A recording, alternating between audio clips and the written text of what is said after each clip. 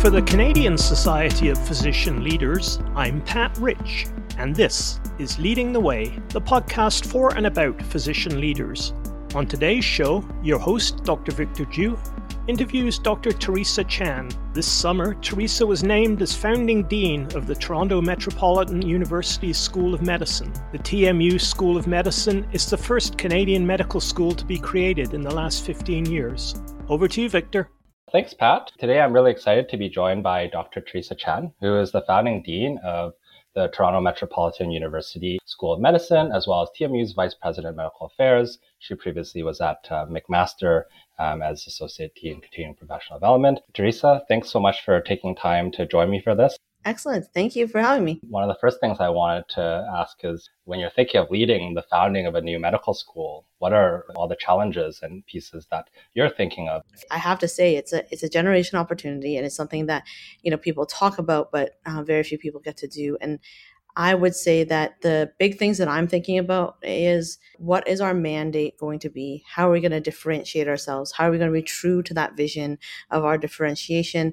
And then how are we going to be, in some ways, leapfrogging everyone else, because everyone else is kind of mired in the history and the momentum of doing things the way they were done last year. And we have a chance to rethink things and take a step back and go, okay, well, could we have done this in a more sensible way if we weren't trying to just add on and add on and add on, right? It's the difference of building a new house versus retrofitting an old house. And I think that those of you who are in the middle of a curriculum renewal, that's actually a very similar experience, right? You get the chance to just break out the old, the everyday, and just rethink what it looks like to build something from the ground up. And I think that those are the things I'm thinking about. Can you talk about what, as you look at articulating that vision, what are the priorities that you do want to consider, and who else do you want to involve in the process? First and foremost, you have to consult the people who are going to be the patients and the clients that you serve. So I think that TMU did it right. They're very forward-thinking and very inclusive. They've done thousands of hours of consultation with community members. They've talked to focus groups of different marginalized populations or different equity-driven groups. They've talked to hundreds of the potential clinical faculty. They've visited sites. They've done work at the grassroots. They've talked to community groups. So much of that engagement has been so important. So knowing all of that was going on, obviously during a global pandemic, a lot of it was done by Zoom, but I don't think it decreases the authenticity of really trying to listen and understand what people need. I think you also need to look at the sentinel signs in the literature, right? There are some things that people keep talking about that would be really important to fold in QI. It's really important to build in leadership. It's really important to have equity, diversity, inclusion principles, and have people understand accessibility and Indigenous reconciliation and decolonization. It's important for us to pay attention to all those signs and symbols and signals and then pull them in. The other thing that we need to do is really bring in very smart people who know the lay of the land, who have read the literature, maybe written some of it, and give them a chance to run. And so that's a very important part of this too, is that bringing in great leaders, people who have spent their time really trying to fix the system from the inside, and then giving them and empowering them with the chance to actually go and make something new. It is a different mindset. So there's all that coaching that has to go on and permission giving, because many people come to me, I'm like, well, I need you to fix this. I'm like, well, no, it's going to be a co-design. Like, you have an idea clearly. So why don't you tell me how you would fix it? It's one of those things that I'm trying to not be a pain about, but often my first response when someone asks, hey, can I ask you a question? What do you think about this, this, and this? My first answer almost universally these days is, well, what do you think? That's a great question. And just like an attending physician talking to a senior resident who really doesn't need me to talk to them, by doing that and giving the permission for them to talk and say what they want to say, I think we have a better chance at co-designing something better. Because I do have thoughts, but I want to hear their thoughts first. I want to see where they're coming from. Why is this an issue to them? And understand that. And I think that that's really, really, really important when you're trying to lead peers, people that are more experienced than you, people that are more junior than you. It doesn't matter. It's understanding their frame and then being able to build with them. Can you just name really clearly for our listeners, again, those things that you really feel are core to you when you're making leadership decisions and in your leadership roles? I think there's an impulse when you're a new leader to just fix everything. But I think it's important to listen to really understand what's going on and have that reflexivity to hold back a little bit, let people try, because I think that if you keep doing things for other people, then no one learns. And I think that when you're building something new and you're taking a chance on people, you kind of need to make that space for them. So similar to what I do in education, right? It's transformational leadership really in that way, right? It's about coaching, it's about empowering, it's about making sure that people feel seen, feel heard, feel listened to. And then respecting that you do also sometimes have to bring out the tiger, I guess, dean in this case, and say, you want that, that's great. Show me what you want. Perform the task that you're hoping, there are lots of ambitious people. So it's about making sure that I see your ambition. I will give you the space to do that now. What does that look like? And I think that that's the kind of co-design model of leadership that's really important, because it can't just all be me. Because it's all me, then it's not sustainable. If it's all me, it's not doable. And at the end of the day, it has to be a we, and it has to be a process by which people feel like they were part of the process, because it's an our medical school problem. It's not a Teresa Chan problem. And I think that that's a mindset sometimes, that when you come from a very hierarchical model, we're always looking for someone else to make the call. I think that the wisest leaders I know, and many of the other deans are like this, they'll push it back, because they probably hired you because you're smarter than they are.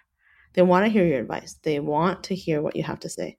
And I think that as my advice to those who are on the other side of that, it's not weird that we ask that. We can't know everything. We may have thoughts and ideas, and we may have heard something at a board meeting one day, or something at a meeting another day, or someone might have sent us a text message. So we do have our perspective, and we have our inside scoop. We may have access to different information, not better information, just different information. But I think it's in making that first proffer, right? It's in med ed, what do we talk about? We talk about making a commitment. When we're talking about some of the models for presenting a case. Presenting a case about a patient is no different from presenting your business case when you're trying to actually make a pitch to someone. I think you have to say, this is the situation, this is the background, this is assessment, this is my recommendation, SBAR. You can use that same format to really make sure that you communicate well in leadership, just as well as you would in handover at a patient bedside. Teresa, I mentioned at the beginning that, we'd had a chance to work together before. One of the venues has been through connecting with kind of other Asian learners and leaders in medicine and medical education. Informally, our group has been kind of about, increasing capacity with leadership and scholarship. And so I wanted to spend a little bit of time talking about that, because you, as one of the staff and faculty of the group, have been someone who's I've looked up to, and certainly I look up to you in the work that you do right now. But can you just reflect a little bit about, from being an Asian leader in medicine, what this means, and the things that you think about, go through? Yeah, I think there's been multiple articles I've come across that have pointed out that East Asian, South Asian folks are very represented, very well represented, maybe overrepresented at times in medical schools. But if you look at the decanal roles, there's not that many of us that make it that far. They pointed out, even with men and women are 50+% in most medical school classes, and yet there's only been 9 medical school deans in Canada that have been women. Let that sink in. I think the same thing goes with, they talk about the glass ceiling for women, and for Asian, at least East Asians, they talk about the bamboo ceiling. These are because of their stereotypes, because there are cultural nuances, because of the way that I think you and I have different cultures, but we have similar kind of cultural memes within those cultures that pervade to say, you defer to people who are senior to you, respect, give face, let them save face, make sure that you don't placate people who are deserving of respect because of their rank and their age and their seniority to you. And I think that when you have a culture like that, it comes up against being able to even talk about yourself out loud. I've had to have mentors that are not from my culture to point out that it's weird that I don't talk about myself better. It's taken unlearning to learn different ways of doing. And that includes learning from Indigenous elders about the wisdom. It can be talking to a Caucasian male colleague who quirks an eyebrow when you don't step up for a job. It could be also talking to other people who are allies of yours or role models of yours, to even just hear their journey so that you can hear that it's possible, right? For me, David Chung, who was an interim dean at Western, is a family friend, and I'm indebted to him for always having pushed the envelope with academic medicine, so that I knew that if he could do it, It's totally possible. Even though my dad chose to go into the community as a community doctor and, he became chief of staff and did all this stuff, but he was never interested in academia. But knowing that Davey was out there, taking no prisoners, being department chair and then interim dean, it helped me know that it's possible for someone who was like me to get out there and do stuff that was great. Then I have lunch as a Paro rep, and I sit next to Sarita Verma, and I think she adopted me that day or something. But today, even, she still text messages and sends me emails to keep me informed and mentor me. She's actually my legit mentor. TMU has entered into an agreement with her to make sure she mentors me, because there's no previous dean that can mentor me. So they picked one that is very mission aligned to what we're doing. And I think that that's amazing. I think that it's also awesome to see others across the country being very visible, right? Roger Wong at UBC, John Yu, obviously, at Western after Davey, right? And seeing people that look like me in some way ascend to these roles and take them on, I think that's been really important for me, because I think representation does really matter. And so I don't take it lightly that I know that for many people, it's important that someone looks like me steps up to the plate. And I think that went through my head when they were like, hey, do you want to apply for this? And the recruiters came after me to try. I was like, hey, what the hell? I got to try. Because they don't start medical schools every day. Although right now it feels like they're starting 5 or something like that at once. So it's one of those things where it's like 50 years, 1, like 35 years in, and then 5. It's like, I don't know. There's cycles, right? And so we're probably in a heyday where we'll be founding. There'll be other founders of other medical schools who will hopefully listen to this podcast and heed my words to say, I think when you're building something new, you get a chance to reinvent structures that weren't there before, immerse yourself in the literature, bring the best out in the world that everyone's been talking about, and really question all the structures to say what's essential. It's in with the accreditation standards, fine. You definitely have to have those lockers that everyone loves. But in the curriculum, could you make different ways of doing? Could you acknowledge different kinds of scholarship? Can you see advocacy, for instance, as a form of scholarship, so long as people can disseminate it, be open to public review, be open to public comment, be able to have that discourse and exchange? Well, I think that that's entirely possible. And so rethinking the structures rather than just copy and pasting from somewhere else, I think that's the biggest privilege of when you're stepping up to the plate. So whether you're an Asian woman trying to do that, or you're an Indigenous scholar trying to make something new, or you're a Black person in your family to go to university, medical student, I think that when you are pioneering, at least you're not the norm yet. I think it's important for you to realize that you bring a new perspective that's so crucial, that it's not about whether or not you fit in. In fact, why you're there might be because you don't fit, because we are trying to pick people who are different to bring new perspectives and then new excellence and new ways of knowing, seeing, doing, and being, so that we can be stronger. I'm so looking forward to the impact that you'll leave and the number of people that will be inspired by your work. As we kind of come to a close, it's a tradition for me on this podcast as a learner host to hear from our guests a little bit about, again, some parting words that you would tell our learner listeners about leadership, the leadership journey, and those who are looking to make impact in any manner, whether in quote unquote big L leader roles or in their everyday spheres of influence. Leadership is a practice. You can't learn it in a classroom. You can't read a book about it and know it all. What you're doing as a resident leader, what you're doing as a student council leader, what you're doing as someone who volunteers on the weekends at the soup kitchen and organizes everyone, that's leadership that teaches you skills.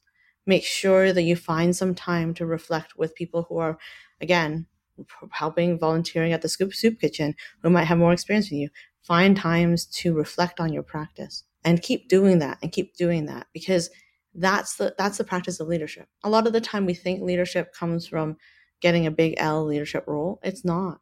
You get the big L leadership role and you're the best applicant for that role because you've done all the leaderly things along the way. And I think that what's important is that you know that service work that you do now, it is a chance for you to learn and build contacts and cultivate mentors, because it's the same people that then when you're the junior faculty, they're all program directors and department chairs.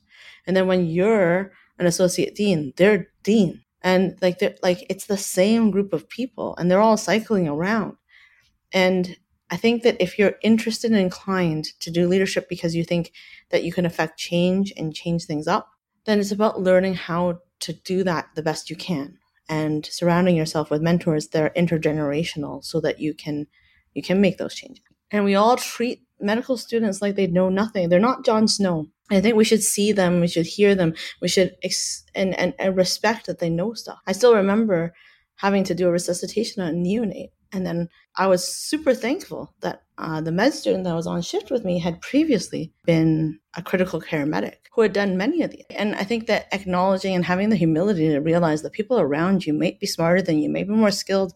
You have your vantage point. You can teach them, but the junior trainees in the room, also please assert yourselves and find a way to gently indicate that you may have something that you can add. Thank you so much, Teresa. I'm so looking forward to TMU's vision and everything coming to fruition very shortly. Thank you for taking the time in your busy schedule to have a chat with me. It's always a pleasure, and look forward to ongoing collaboration. Excited to have been invited to this podcast. Back to you, Pat. Thanks, Victor, and thank you, Teresa. That's our show for today. We hope you are finding these podcasts informative and entertaining, and will continue to listen to them. Please subscribe to them through your favorite podcast platform or access them via the CSPL website at physicianleaders.ca. Until next time.